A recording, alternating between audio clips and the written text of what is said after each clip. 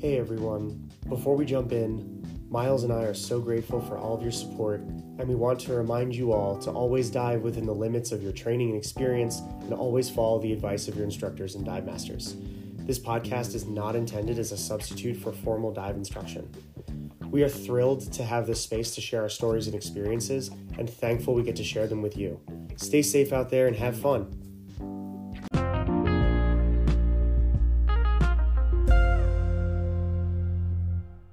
Oh, man. Welcome to Dive 3, everyone. Again, I'm Miles. I'm Jake, and we finally worked a class together.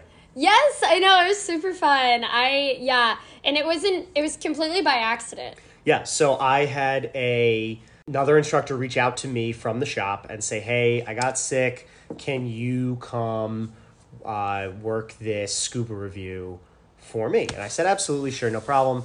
So I coordinated it, got everybody there, and I happened to know Miles was going to be in the pool that night. So I texted her and I said, hey, I'm going to be at the pool. You're going to be at the pool. You know, isn't this great? She said, yeah, it'll be awesome.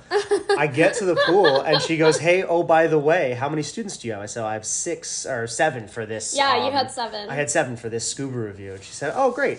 I've just got a private. So when I'm done with my private, I'll come over and help you out. And I was like, that's awesome, because I know privates go super fast. So you were probably going to get out of the water about the same time I was going to get into the water. Yeah, because I was on the last, so I was finishing up with this private. Yeah. And so I knew it was going to go pretty fast, but at the same time, I was really glad that Jake was there because, so we use a high school pool and we have to put pool covers back on. And if you've ever done pool covers, you know that like it's not a one-man job. They're super heavy. There's 6 of them. They all weigh about 1,000 pounds. So I've had to do them alone or with students before, so I didn't want Jake to have to do that. So I just stayed and helped him out, but it ended up being a really good thing. It was awesome she was there. As you guys probably know, if you've done a scuba review before, you may or may not just get a random assortment of people. Their last dives, you sort of, it's a coin toss whether or not these students have dove recently, how much they remember, all that sort of thing. So,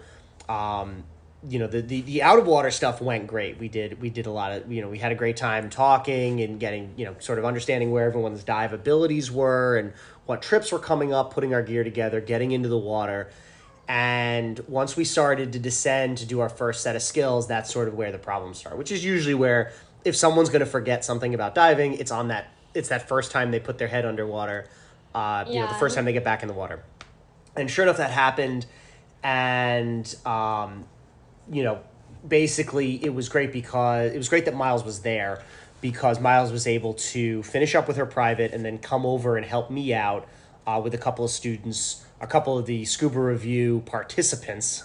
I feel weird calling them students just because they are certified divers. So it's like, yeah, but they were students for the moment. Yeah, they were my students for the moment. So Miles was able to help me out with a couple of students that, you know, we were able to split up the group a little bit and give some individual time to those who needed it, individual attention. I think the individual attention was definitely needed for some people. So it was good. And it was cool, you know, getting the opportunity to co-teach with someone who's like already my best friend.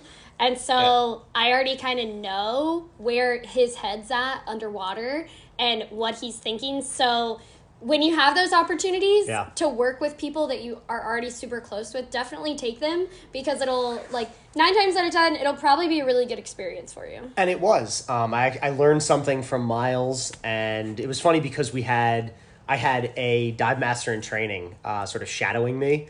And there were times where Miles and I were talking to each other with very complicated hand signals because we've dove together before. We know how we know enough about each other's diving styles and sort of posture that we can talk very quickly. And he's looking at the two of us going, what? What is going on? Yeah, what did you just say to me?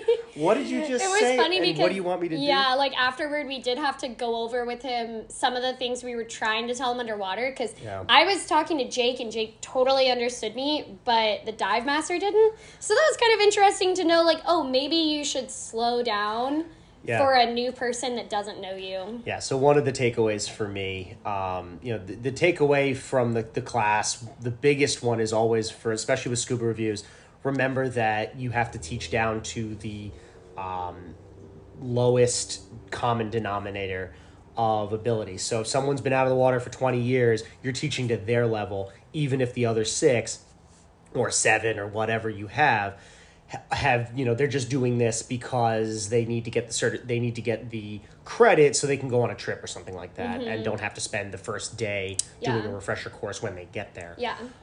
So that's takeaway number 1. And then takeaway number 2 is if you're working with someone who isn't familiar with the way you work and isn't necessarily as experienced as you are, you may need to slow your hands down. Yeah, for sure. Because even when we got out of the water, he was like, "Hey, I think I understood what you said, but what were you trying to tell me?" And I'm like, "Sorry." Yeah. No, definitely good takeaways. And I thought, like, at the end of the day, I thought it was a really good class, and I was proud to see Jake in that, instructor role. Like, I know he's taught reviews before, but a lot of the stuff that he learned in the IDC definitely came out. So, yeah, it was cool to, like, see that and see how you worked after that. Yeah, it was a lot of fun to do my first class officially as an instructor. Cool.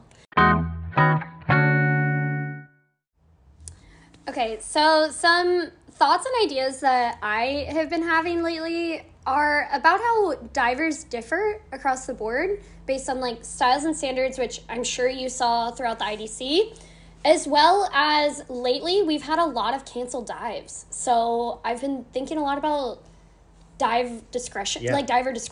That's actually funny because I have too, especially with the IDC, like just literally so sure. recent. So it was something I wanted to talk to you about. Yeah. But I want to start with canceling dives.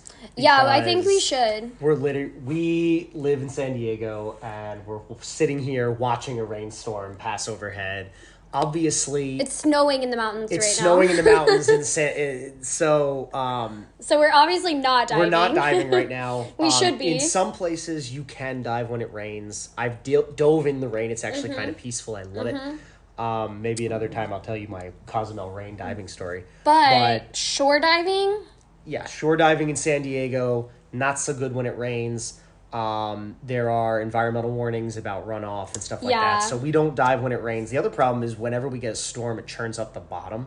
So you can't see anything. It is the worst. So unless you go pretty deep. I think if you went past 50 or so feet. Once you sort of get past the open water limits into like the advanced and stuff like that, you can probably in deep diver stuff. Then you can probably get some better visibility. But for like teaching classes and for just fun diving, it just isn't as much fun. Yeah, and teaching is very difficult if you have limited visibility. Yeah. Which it makes you a better teacher and it makes them better divers, but it doesn't mean that it's the safest thing, and it doesn't mean that it's fun either. Shout out all of our Hawaii and Florida dive shops that just get to teach all the time, no matter what. Seriously, must be nice. Except for hurricanes. Hurricanes in Florida. Yeah, that's it. There is that. So our shop this weekend canceled all of the classes going out to the ocean. Among them, producer Caleb's class, so he will not be going out to the ocean this week, which means we may have to delay our post-class certified diver interview with him. So we'll figure out that. It probably won't be next episode, but it'll probably be the one after that.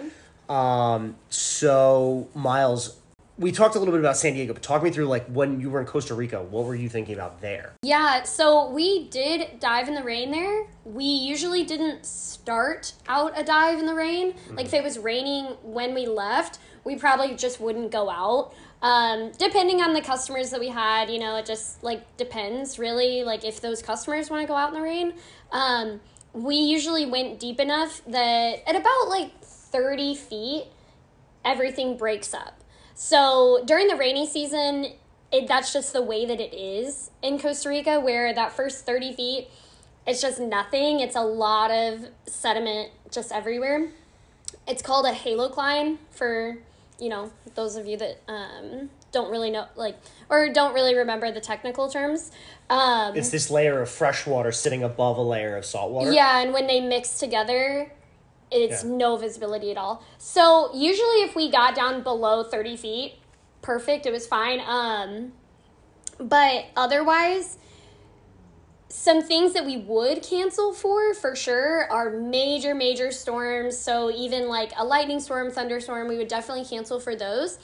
But during the rainy season, it also made night dives really difficult to do because of the visibility being what it was at the surface. Oh yeah, sure. If you don't know where you are, if you can't orient for those first 30 feet on a night dive, I mean, it's one thing to do it during the day where you sort of have that like sunlight, you sort of know, but at a night dive, like, that's got to be virtually impossible, especially for a diver that's not. Yeah, and I mean, for like the instructors and for the professionals, we definitely could have done it. Yeah. But then the other thing that you're playing with when you get out there at night in the rainy season, rain comes in the afternoon and the evening. And so we could get absolutely drenched and poured on if we were out there. And most of the time we were about like 20 to 30 minutes offshore in a very small boat. That sounds very like small not fun. boat. So it just it was never really a great idea for us. So I would say that is relative to what we have to deal with canceling dives in San Diego. I mean, in San Diego, yeah, it's late winter, early spring where we get these storms coming in off the ocean and they churn up the water. They pile up the waves. We get overhead waves, which we usually don't see in the summer and fall and winter. And then we get these storms, which create a lot of runoff. So it's just a reality of teaching here. Yeah. But it is really nice to know that no matter what, if we want to cancel a dive, we are always backed by the shop. And the shop usually cancels before we even have to. Yep. And so that just feels good to know that we are never being put in a dangerous situation for ourselves or our students. Yeah, absolutely. Perfect example of this. A while ago, I was the dive master working with an instructor for an advanced class. We were going to do 3 dives that day. The first dive being our night dive. Then we were going to do 2 other dives. And the first dive was a night dive because they started so early in the morning. So we got to the ocean very early. I think we got there at like 4 a.m. It's super dark. It's low tide. It had just passed low tide, so tide was coming in. I think it was this time last year. Were pretty similar, and the waves looked okay. It's dark, so you can see what you can see. We took our the instructor and I took our torches out there, and we were looking to see what we could see, and it looked okay. So we geared up and got in. The things you can't see from the shore are longshore currents, for example, which by the time we had gotten our fins on, we had been swept about 300 yards down the beach. And you can't see that the waves are building because you can only stand there for so long. So by the time we were coming in off our night dive, the waves had built to about 5 to 6 foot. Oh, I remember. I was out there that day. You were at the shores. You had some dives to do later in that morning. So I ended up carrying one of the students through one of the smaller students. I had ended up just carrying her through the surf, got her out of the water, and not that she wasn't a strong diver. She wasn't strong. It was just the waves were that big. Well, and she's just physically shorter. So I'm physically shorter, and so it does make getting through surf like that much more difficult. Based on stature. Yeah, it's very funny for me to watch, but it's not funny when they're my students. When it's Miles, I don't care. When it's my students, obviously I know everyone's always watching me get churned around. Come on. I mean, you brought and it I always just come up with the okay. You're just okay. So we come out of the water, and the instructor and I walk up to, I think you were part of this group. There was a group of instructors gathered down by the water who were assessing whether or not to go ahead with that morning's dives. The entire shop. There were 4 or 5 classes. The whole shop was watching you. There are 5 instructors, plus our course director at the time was there. Oh, man. And maybe 5 or 6 dive masters and dive what masters in training. training. What a crowd to walk up to. And all of them were gathered there, and the instructor and I walk up to that group, and I think our course director said, "So, how was it?" And the 2 of us who had just gotten our asses kicked by the waves look at them and go, "You can go in if you want. We're done." No, it is so funny because within 5 minutes, everyone had turned around, packed up, and left. Because it was 6 a.m. I remember Jake being "Do you want to go to breakfast?" I said, no, I don't think anything's open. There was nothing open. Everything was so. But that other instructor, he came up to me and he was like, "Pack it up. Yeah, just get out. Just go. Go." There was no way anyone was taking classes. They were just waiting for someone to be the first person to call it. And after the beating we took, we were happy to give that. The instructor and I just sat there for about 45 minutes going, "Damn, that was hard." But So, the takeaway here is, you should always feel like you are in a position as an instructor and as a dive master that if you are not comfortable with the conditions, you should feel comfortable, A, canceling the dive, and B, that your shop's going to stand behind you when you do it. Yeah. We are very fortunate that we work for a shop that trusts that we will, if we cancel a dive, it's because we feel the need to, and it's because that we have given it our professional opinion and we do not feel safe. I know, and we just don't feel like it's going to be a good experience for new divers. I think that that's a big thing, is just saying, like, I've seen divers where their first experience is really difficult. That doesn't make them want to get back in the water. Right. And so you want to give them the best first experience possible so that bug bites and they're ready to get back out there. Exactly. Our first job is to keep our students safe. And our second job is to make sure that they have fun. Facilitate fun. Yeah, exactly. So I would just say, I've worked for multiple different shops, and I have definitely had some issues with saying, like, I don't feel comfortable, and the shop not backing me. And now being in a situation that's a lot better, I highly recommend that find a shop that respects you and your opinion enough to back you when you say that something's not safe, or you don't feel safe, or you don't think your customers are going to be safe. Absolutely. I 100% agree with that.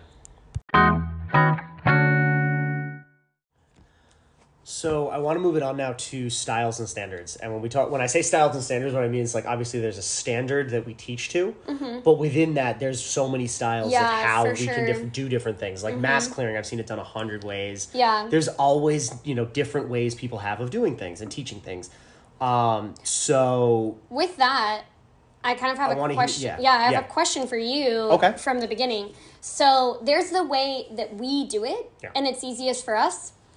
But do you only teach that way, or do you teach multiple different strategies for a student to meet the standard?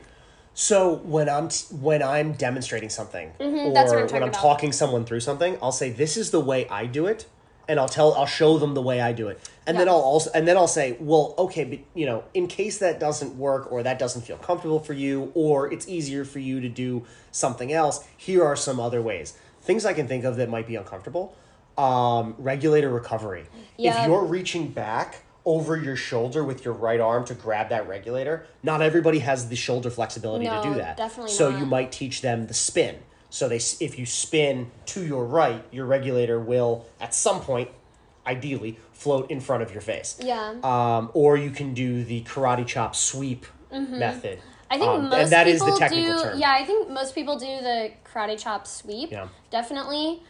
But it was interesting when I started teaching with this shop now that everyone taught so many different strategies and styles to meet a standard, which was really cool to see, because in Costa Rica, we only taught one style, and that was kind of it. This is the only way.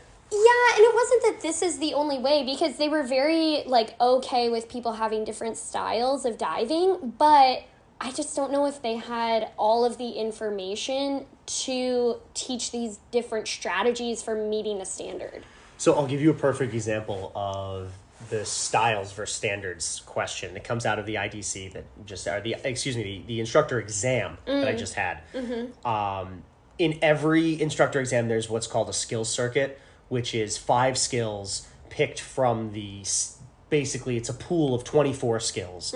And in pretty much every skill circuit, you're going to get a hovering skill. You're going to get CISA, controlled emergency swimming ascent, which might be called something in the other systems, but it's always the same thing. Yeah. And then usually a mask skill, and then a couple of other skills. So there's 5 skills total. But the hovering one is where I want to go with this, because everyone does hovering slightly differently. And when I was in the pool for the instructor exam, it was a cold day. So in addition to my wetsuit, I had a hooded vest on to keep myself warm.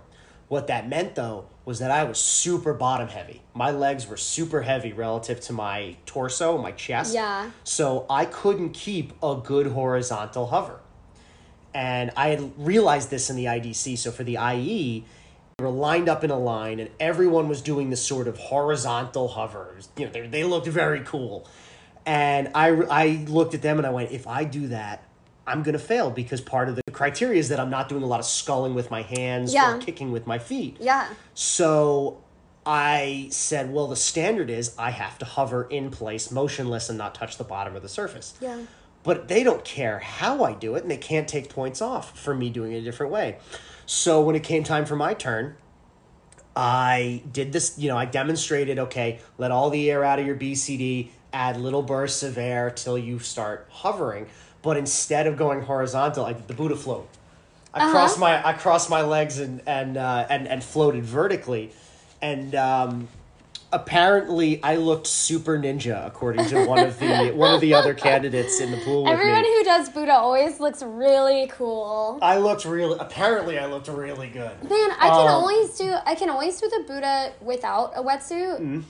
But if I have the wetsuit on, I'm just too buoyant and I end up being upside down. That's actually really fun. So your legs are too buoyant. Yeah, so I always end up upside down if I have a wetsuit on. That's so interesting. Yeah. That's so interesting. It's the opposite for me, and the reason I have good buoyancy in the ocean is because I wear a dry suit, so I can just put a bunch of air in my legs and leave it there. And and that keeps me perfectly. Apparently I'm very bottom heavy. Even in a dry suit. So perfect example of styles versus standards. Everyone did this perfect horizontal hover. I did a perfect Buddha, and we all got 5s on the skill. Yeah. 5 out of 5 on the skill. So the other thing I want to talk about styles versus standards on when we're teaching is, especially with mask clearing and mask skills in general, a lot of students are not comfortable just ripping their mask off. Like when we demonstrate the skill, we do it slowly, but there's a clear level of comfort of us taking our mask off. We just, we flood it, we take it off, and then we sit there, and we're super comfortable. You open your eyes as if you're in the pool, or if you're in a really clean ocean. I don't open my eyes. You don't open your eyes? I open my eyes all the time in the pool. In the pool, I open them all the time.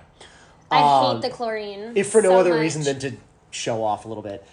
This actually happened a couple of classes ago, where I had a student who was not comfortable taking their mask off and needed a moment. And when we were briefing the skills, even before we got in the water, at some point before we got in the water, the instructor and I both said, if you guys ever need a second just to collect yourself mentally, just give us, the one finger, hey, wait a minute. Give me a minute. Just hey, pause. I can do this. I just need a second, to collect my thoughts.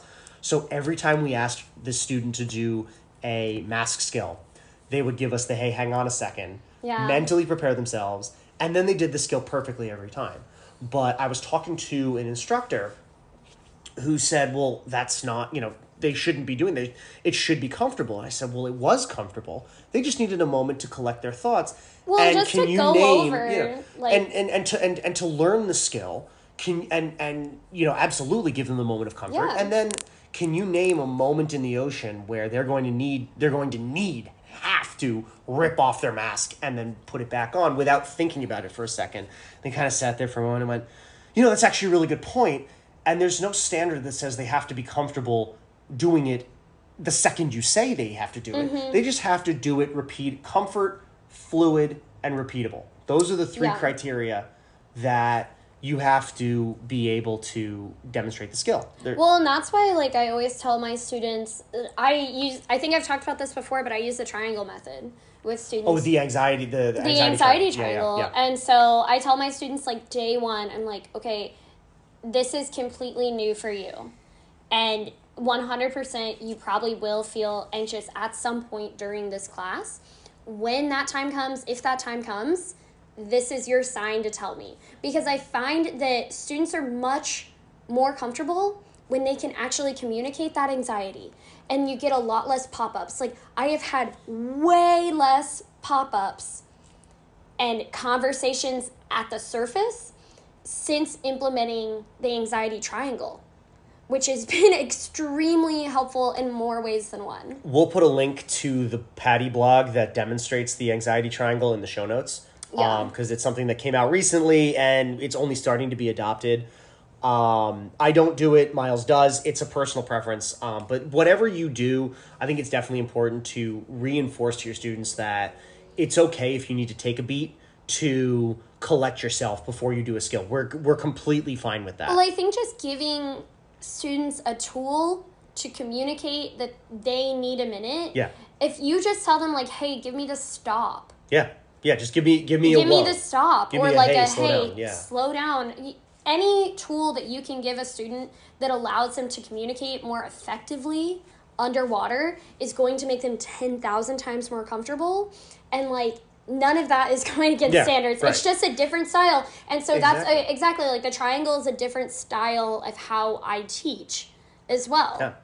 By the way, guys, this would work so much better if we had a camera because we're giving signals in like we're our hands are going nuts right now. Crazy. Our hands are going nuts right now, and you can't see any of it. So sorry. We'll maybe a future episodes we'll start like recording, even if we just recorded like. But I mean, and also like if you just look up like anxiety triangle. We're gonna put it in the show notes. We're gonna put a link in the show notes. Yeah. So I want to move on a little bit. So you've obviously worked in a couple different environments. You worked in the tropics in Costa Rica. You worked in a colder environment in San Diego.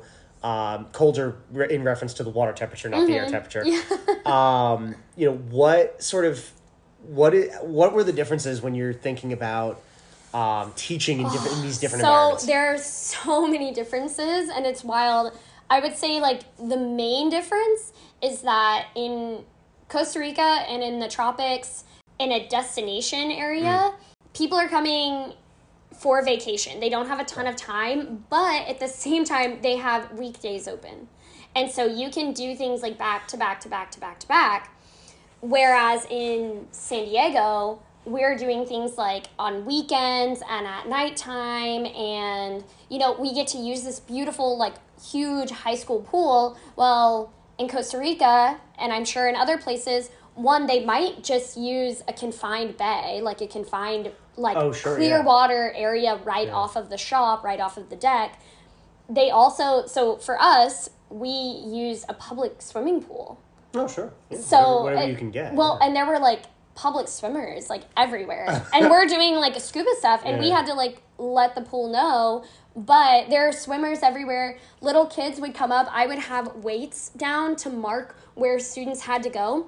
Little kids would come up and take them. Oh my God. Like little swimmers. And they'd come up and give them back to me. And my God, you dropped this. And I'm like, no, yes, I know, I dropped this. I wanted it there. Thank you. Or we would have That's very funny. We would have a line to measure CISA, how long it was, and the little kids would mess with the line. So that's the main difference, I think, is just like area and what kind of divers we're teaching. Like, are you teaching people that are just getting off work, or are you teaching people that are chill and they're on vacation? And I think there's a difference in how you talk to them if they're on vacation and have limited time. Yes. Versus and how you think about teaching those classes. If they have limited time and they're on vacation versus if they live in San Diego and maybe there's more opportunities for remediation and makeups and extra pool sessions before you head to the ocean. Yeah. And so I would say at the end of the day, I think that both areas produce great divers. No, we produce better divers. I mean, I do. That's my stuck-up San Diego-ness. But I do, I have immense respect for all the shops that I worked for in Costa Rica. But I do think that there is more time for people to really get things and master things when they're not worried about finishing something because they're on vacation or they're in a destination. So I do think that is great. A big thing with warm water versus cold water is the wetsuit. Yeah, and it's something that I had to get used to big time was using the 7 mil. I remember I was in the 7 mil on one of my first days in San Diego, and I really jumped into teaching. I didn't have a lot of just recreational practice beforehand, and I was doing equipment removal and replace underwater with 2 students. In the 7 mil. In my 7 mil for the first time. Mm-hmm. And I started popping right up. And so in front of these students, they saw me, realized, oh, I might have messed up here. Yeah. And I didn't get pulled away from my rag or anything like that. I pulled it down, and I was able to get back in. Did the roll, but it wasn't effortless whatsoever. And so when we popped up, I was like, so I think we should all try that again. I think we should. And, you know, I realized my mistake immediately, and I was able to help them afterward for sure. But that was like a big wake-up call for me. The kick out was a huge wake-up call for me. I had never done a shore dive before. And that was like, what is going on? I had never put my fins on in the surf before. I had to switch from clip fins to a bungee behind my fin. Oh, yeah. It was a huge wake-up call, just going from teaching and diving in warm water, tropical water, off of boats, no wetsuit, to a 7 mil and 16 pounds of weight, and surf and all of it. So you bring up a good point with the weight or the gear remove and replace, because I want to talk about integrated weights. The dive industry is moving to integrate weights into your BCD. That's every BCD that comes out now has the integrated weight pouches, right? It's pretty much universal that's the direction. It's pretty standard, yeah. That's the direction the industry is moving. But in our scuba review, in my scuba review that you ended up becoming a part of, and by the way, I will give you the referring certs for those. Oh, thank you. You're welcome. You helped. So we had a couple of people using a weight belt. And BCDs that were 20 years old. And BCDs that were older. And you know, I had to think back to when I was getting certified to remember how to use a weight belt. Because way back in the day, because I hadn't used a weight belt in 10 years. So, you know... Oh, and when we were doing emergency weight drop. Yeah, right, exactly. So what's interesting is that for some it's easier with integrated weights, and for some it isn't. Yeah. So if you're the type of person that's only ever dove weight belts, you're very comfortable removing and dumping a weight belt and putting it back on. Yes. But if it's been a while, like it would be if you're in a scuba review, dealing with a weight belt, especially when I ask you, all right, so we're going to practice... I usually leave it as the last skill of the night because the skill is to remove, release, and dump your weight so you become buoyant on the surface without the use of a BCD. So when I ask you to remove that weight belt, if you didn't do a good buddy check or you haven't been thinking about a weight belt in a while, you may have put your weight belt on in such a way that it's difficult to remove. Or the other thing that could happen is you take that weight belt off and you drop it on your own foot. And that's not fun. You drop it on the Divemasters. You drop it on the dive. Well, dropping it on the Divemasters is their own fault. They shouldn't be there. The Divemasters should be paying better attention. So that's, you know what, I have no sympathy. I kind of look at the Divemaster and I just give him a, sorry. Just a shrug. Whatever. But, you know, I like my integrated weights because they're obviously easy. They're easy to take off. They're easy to deal with. But... something I noticed actually in this most recent scuba review is that it's easier to put a weight belt back on in the water than it is to put the integrated weights back into their pouches, because with the weight belt you have one piece that you need to get around you, whereas with the weight belt, with the integrated weights, you sort of need two hands to put each pocket back into the BCD, and you have two things in your hands. So you have to sort of do this juggling act with the pouches and the pockets. There's a trick to it, obviously, but if you're not used to it, it became a very interesting scene. Well, and that brings me back to warm water versus cold water. Yeah. Because in warm water, that was never an issue. Oh, because you're not wearing a lot of weight. You're wearing like, the most. So I didn't wear any weight in the pool. Right. None. And then in the ocean, I only wore 4 pounds without a wetsuit, and so. And I know, like, even my instructor in the pool, he only wore 8 pounds. Yeah. And so, like, putting just that 4 pound back in, it was, like, nothing. Yeah. And then the same with, like, gear removal and replacement. That was one of the easiest skills in my IDC. Right, because you're not wearing any weight. Weight removal and replacement, one of the easiest skills in my IDC. Well, if you're doing gear remove and replace with a weight belt, you don't fly away because the weights are still attached to you. If you're doing it with integrated weights, the weights are not attached to you when you take your BCD off. They're attached to the BCD, so you fly away. So it's something that has made certain skills easier and certain skills harder. Yeah. I'm the same way. In the summer when it's warm, I wear the wetsuit mainly because when I get out of the pool, I'm super cold. So if I keep the wetsuit on, I have some insulation. In the pool, we work in a heated pool, so we don't need it. But in the summer, when it's hot, I don't wear a wetsuit. I might wear a rash guard or something like that, but I don't wear a wetsuit. So when I'm working in the summer, I won't wear any weight, which makes the BCD removal replace a lot of fun. But it also means that if I forget to fill my tank and I'm running on half a tank to start with, I get a little floaty at the end, and, that's hilarious. You know what I just thought about? What's that? People that don't have to use the pool and they can use like a platform or like a nice, confined water. ocean. I bet they're so lucky. Oh, and the weights, because they don't have to change their weights. Because the conditions are the exact same. They don't have to change their weights. They get to practice with the exact weight that they're going to be actually diving in and the exact wetsuit compilation that they will be diving in. No, I hadn't thought about that. I never thought about that, but that's so lucky. That is lucky. That is super lucky. Oh, well. One last thing I want to touch on styles versus standards is deep water entries. Most boats nowadays, with the exception of some, have both a swim platform on the back and a rail that you can do a back roll off. So you can do a back roll or a giant stride. What's your favorite? I wouldn't say most boats. Most of the boats I've been on recently. Okay, so most of the boats you've been on recently, as in Hawaii, Tahiti, and San Diego. All right, Fiji. Hawaii, okay. Fiji, San Diego, and Mexico. Okay, so in Costa Rica, my entire training was off of a small ponga boat. So you're doing back rolls all the time? The entire time. Yeah. Like, I had done a giant stride before, but then when I got to my IDC and my IE, we went off a boat with a platform. And so that was like the first time I had done a giant stride. Are you serious? In a while. Oh, man. And so it was fine. I mean, we taught it in the pool, so that was fine. But we did back rolls every other day.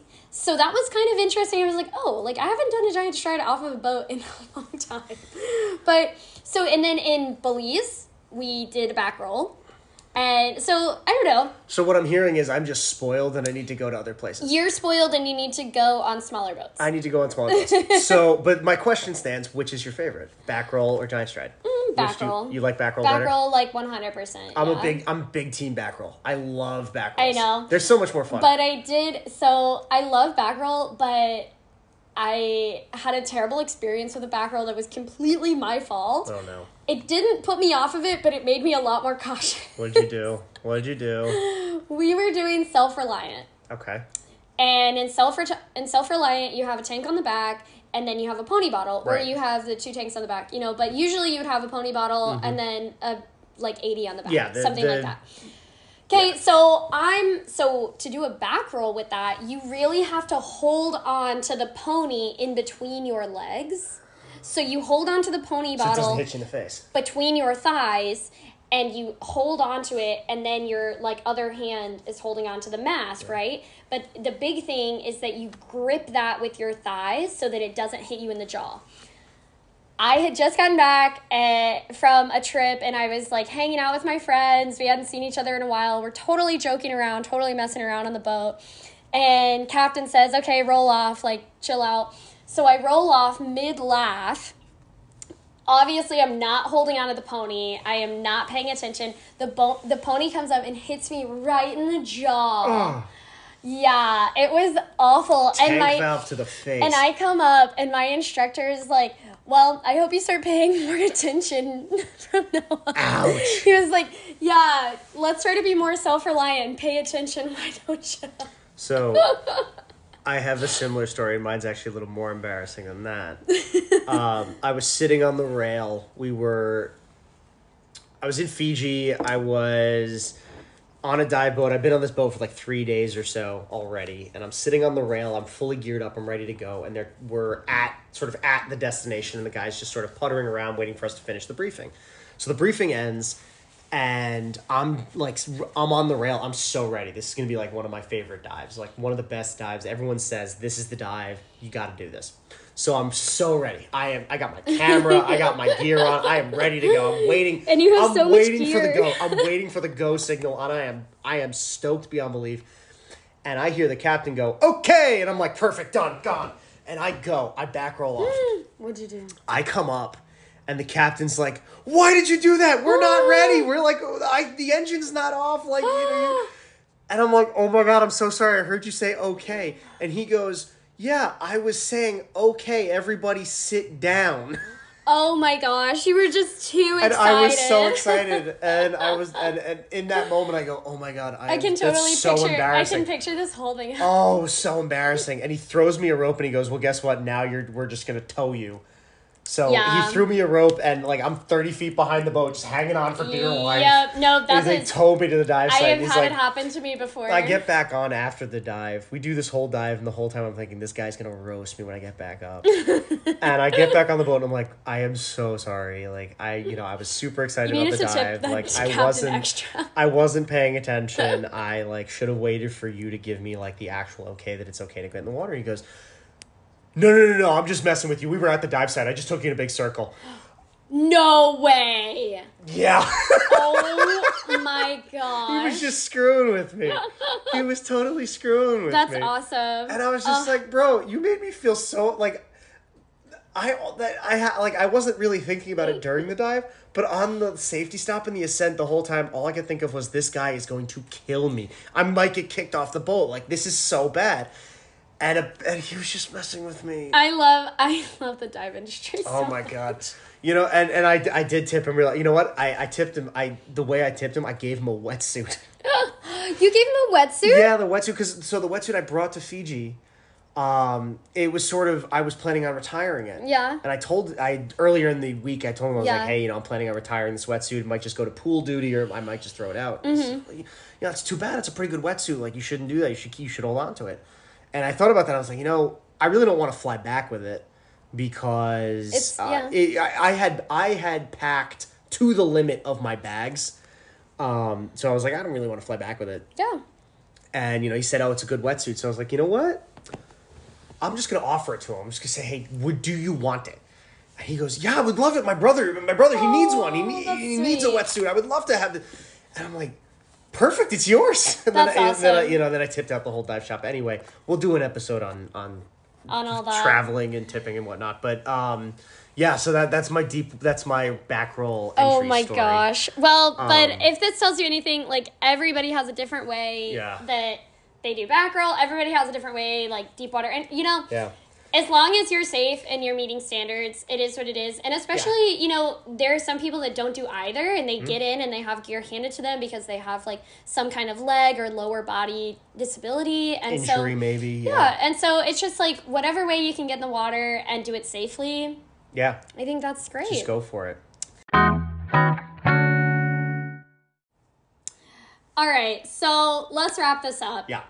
I've really enjoyed this conversation. This has been a fun one. Yeah, no, I think it's been good, and I think it's been really helpful for both of us, because every time we do a podcast, I learn something new about you and something new about your dive experience, and it's always helpful. Yeah, and same with you, and I feel like, because I'm a brand new instructor, I'm just, every time I talk to you, I'm like, all right, what can I take away from this? Yeah, but I also think, you have maybe 20 more dives than me. That's possible. So maybe, I learn a little bit every time I talk to you too. And we will be taking up some of your 300th dive suggestions. So to close it out, in a future episode, we're going to be talking to the manager of our dive shop about just what that, how a dive shop runs, what we as instructors and staff can do to help sell gear, help sell classes, retail, help sell trips, all that kind of stuff, how we can integrate better with the shop. Yeah. So we want to hear from you guys. What do you like about your dive shop? What works really well? How do they interact with you? The classes that they offer, the stuff that they offer. So tell us what you like about your dive shop. Yeah, and I would also just say, how does your dive shop run? Because our dive shop in San Diego runs completely differently than a lot of tropical destination dive shops as well. So just what is your part? Do you do retail? Do you do rental? Yeah. Do you do all of it because you're in a tropical destination and you are all of the above and that's your full-time 7-day-a-week job? So just let us know how things run in your part of the world. And we will definitely mention whatever you guys tell us. We will mention it on some future episode. Yeah, so as always, subscribe, give us a comment. Comment, subscribe. Thank you, follow guys. the Instagram, follow the podcast. And we'll see you guys soon. All right, thanks. Bye.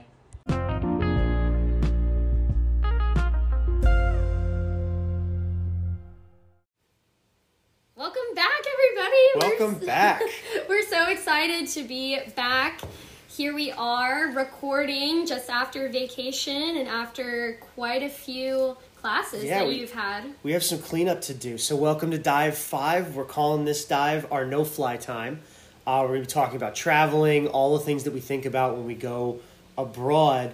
But before we do that, first off, I want to thank you guys. I know Miles does too. We hit 200 listens. Woo! 200 of you have decided to make us a part of your dive life, and we could not be more excited to share our experiences with you guys and to be excited that you guys are sharing this part of your day with us. So thank you. Yeah, we've had multiple people reach out to us saying, when's the next podcast coming on? And it just makes my day when I get messages like that, or even people messaging us and saying, hey, this is a great idea for your podcast. You should add this in, or when are you guys going to talk about this? And so I love it. I love that you guys are excited about it. You're interacting with it. And yeah, keep sending us messages. Keep contacting us. Give us all your ideas. Yeah, always hit us up on Instagram. We both see it. So, we're stoked to continue sharing diving with you guys. Yeah, for sure. And then I have to hand the floor over to Miles because, as you may have heard from previous episodes, Miles and all the episodes, because it's been a little bit of a big thing for you, I know. Yeah. Miles and producer Caleb went to Bali, to Indonesia. Yes, we did. So, Miles, the floor is yours. Tell us about it. Well, it was amazing. I think I could talk for the whole episode about it, but I'll try to cut it down. So we did most of our diving in Gili Trawangan, which is actually a part of Lombok, which is the island that's next to Bali. It's all still Indonesia, but Gili Trawangan does have quite a few differences compared to Bali and Nusa Penida. The Nusa Penida Islands are attached to Bali. So in Gili Trawangan, you see a lot more turtles. So I saw a ton of green turtles compared to in Bali and then off of Nusa Penida. I'm giving Miles the, ooh, yeah, I like turtles. Yeah, so many. No, please keep up on our Instagram because hopefully soon, we will be posting a lot of video footage from those dives. But yeah, back to that. So Gili Trawangan, it has a lot of differences in the wildlife and what you see there, the diving, as well as the culture on Gili Trawangan. So it's actually a Muslim country, and then Bali is Hindu, and so that was really neat to see two different cultures. Oh, cool. So you went to both Bali and Gili Trawangan. So you were in both places at some point during this trip. Yes. So I was.